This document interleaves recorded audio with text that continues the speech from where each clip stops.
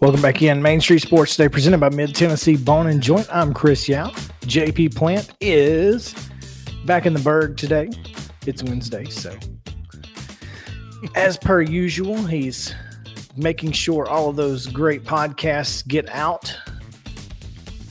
So, gotta love that. Always fun, JP, to catch up on all of the things happening on Main Street Preps through those podcasts. There's a lot going on, and you can catch them right now debuting Wednesdays at noon and 1, Thursdays at noon and 1. We've got Sumner County, we've got Robertson, Montgomery, Dixon, Cheatham, Davidson, Williamson, all of that covered in some part or another in one of these podcasts. So go find you something to get some information on Prep Sports of the Midstate. We got you covered. Yeah, wherever you get your podcasts. Mm-hmm. Wherever you pay for your free podcast. Exactly. Mm-hmm. It's time now for our weekly visit with Heather Williams, WCYB TV. And Heather, always a fantastic opportunity to talk with you because we get to find out a little bit about what's going on in the NASCAR world. And this week, it's another oddity as we're racing on Mother's Day. Yeah, just breaking all the rules, right? All the traditions in the sport, we just throw them all out the window at once. Easter and tradition. Mother's Day. I mean, I guess it's overrated. I don't know. It's just NASCAR. Yeah, just a sport rooted in tradition and doing things. I wouldn't say the same way, but similar every year.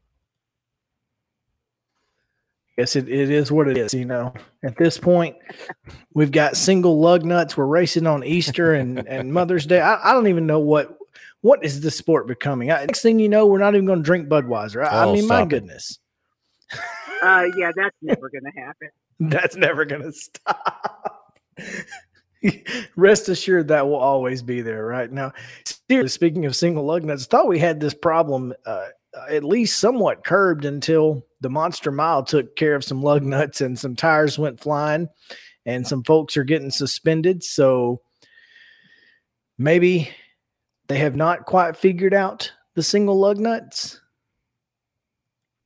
Yeah, I think that's a fair assessment. You know, there's two sides to the story. It's kind of funny because if you were watching the FS1 broadcast of the race, they were bragging on the 11 crew and how lightning quick their pit stops have been and how they were creeping towards that 10-second mark. And then, boom, a lug nut flies off and the tire flies off during a pit stop. And I don't think that had anything to do with them going too quick or anything. Would have to watch it again. I've heard a lot of conversations about it.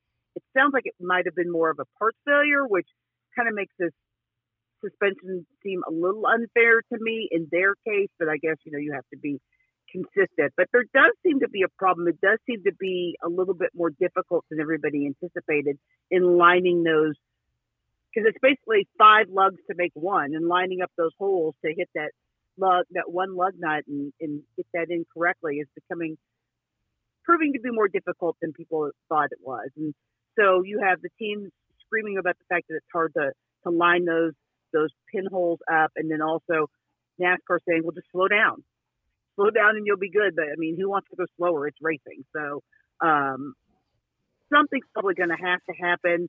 Either NASCAR or the teams are going to have to give, because having the tire of the number 16 team bouncing in the corner with people going, 150 miles an hour at Dover is not the safest thing in the world.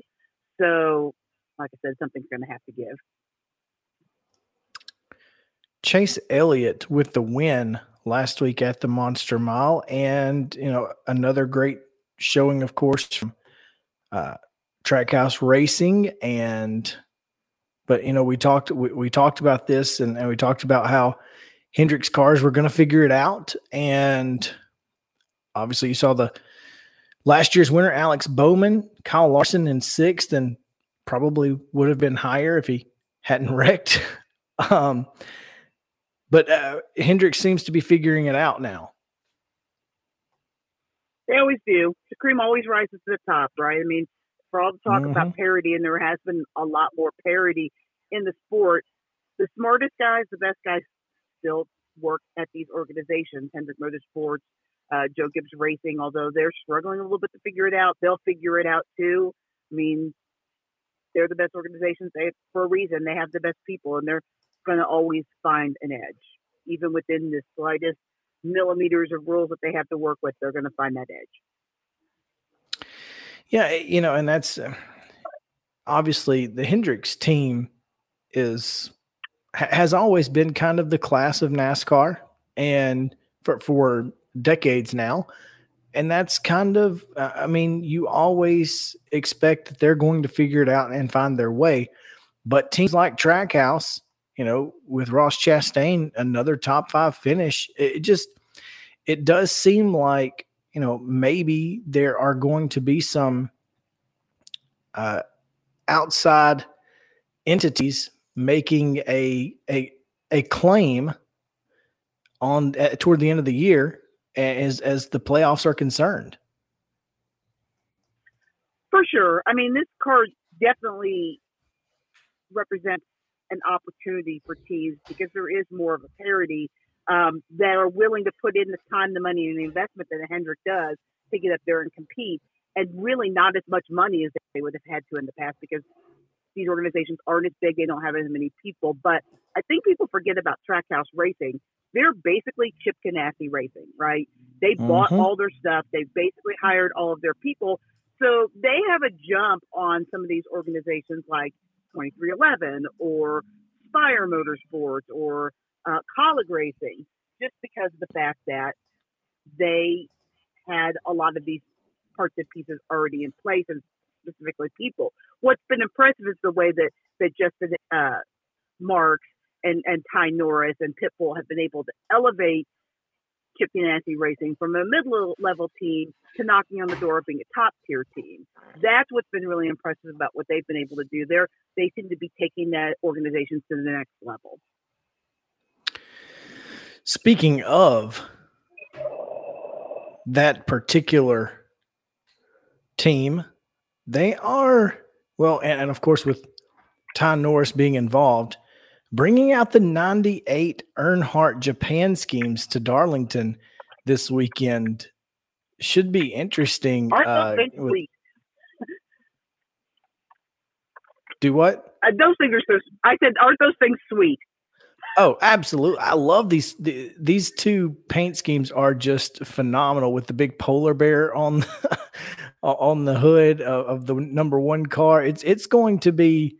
It's going to be cool to watch that kind of go around the track. So I'm, and then of course, obviously the 99 of Suarez, who has been just phenomenal all year long as well. So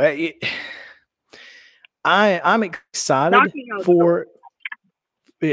I'm excited for Darlington because a race that has always traditionally just kind of been.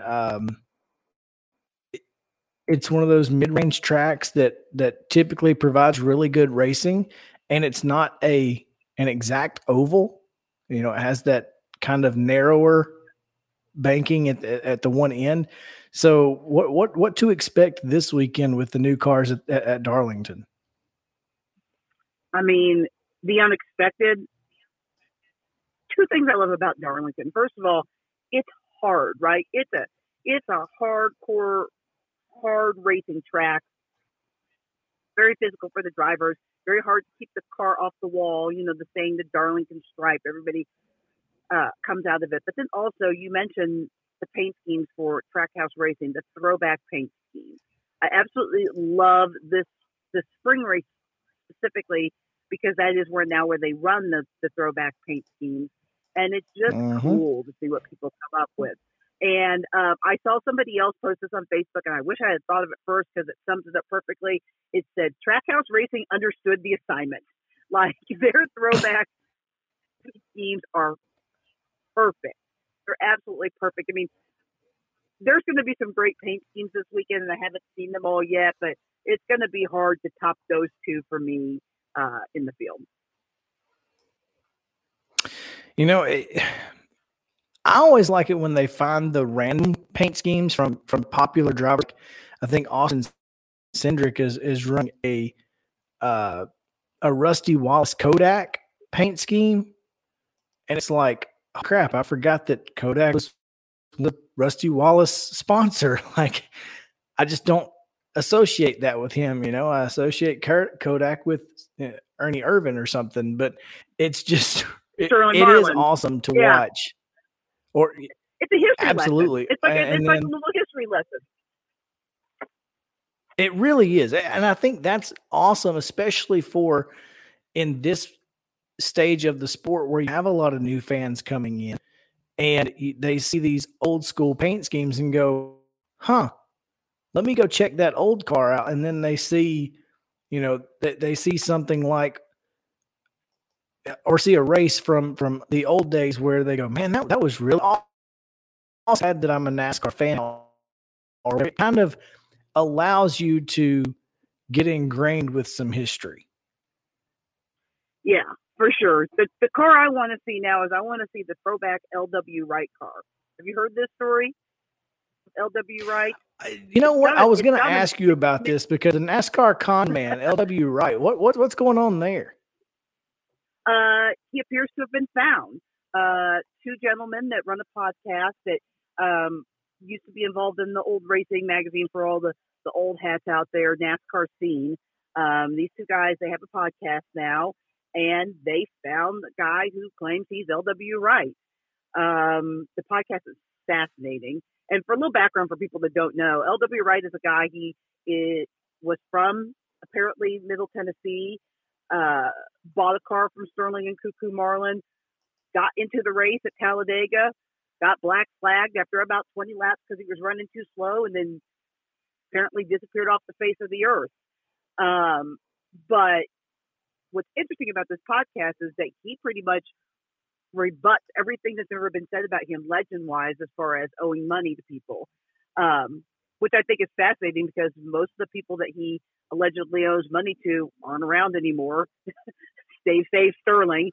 So I don't know that anyone can rebut his claim that he doesn't owe anyone any money, but it's fascinating to listen to the man. I think it's called, oh gosh, the name of the podcast. If you Google L.W. Wright, it'll come up.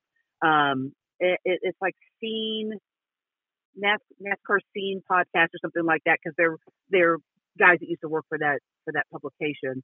The Scene Vault, that's what it's called, and it's amazing. It's an amazing story. Gotcha.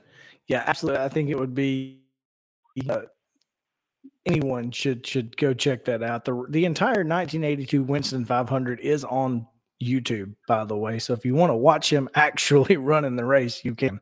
So there's that. And that race in and of itself is crazy because that's the first race that anyone broke the 200-mile mark in qualifying. Benny Parsons did that for the first time in that race, and that's not even the biggest story for the weekend. So, I mean, it's amazing. It really is, and this is the 40th anniversary. So good for the Scene Vault podcast going to look for him and finding him. Well done. Oh man. Yeah. Heather Williams of WCYB TV each Wednesday talking NASCAR. Heather, we appreciate your time as always and look forward to talking to you next week. And you got to tell us who's going to win at the Darlington Too Tough to Tame, they call it. Who's got the upper hand? The lady in black is fickle with her dance partners. It's a really tough track. I could see a guy like Kevin Harvick coming out on top just because this is obviously a track that's better on old veterans, and Kevin needs a win, but that team's not running particularly well, nor are the Gibbs teams, which those would probably be my normal favorites at a track like that. So I think I'm going to stick with the Hendrick Motorsports camp and go with Kyle Larson. Kyle Larson. Well, he's certainly got the stamina to take care of it, and he's strong, great driver. So should be fun to watch this weekend. Heather, we appreciate as always. We will talk to you next week here on Main Street Sports Today. Yeah, and get Mo off the beach or wherever he is right now. Get him back. He's on a boat. on a boat hanging out, and we are not happy about it. I'm jealousy reigns supreme here at Main Street Sports today. I promise you that. Well, it extends all the way up to Upper East Tennessee as well. I'm jealous. I hear you. The Goodyear 400, 2:30 this Sunday on FS1. So check it out. We'll be back and we'll talk some Tennessee football, and there's some other JP, some other transfers that have made their choices known today. So stick around. Main Street Sports Today, presented by Mid Tennessee Bone and Joint, comes back after this.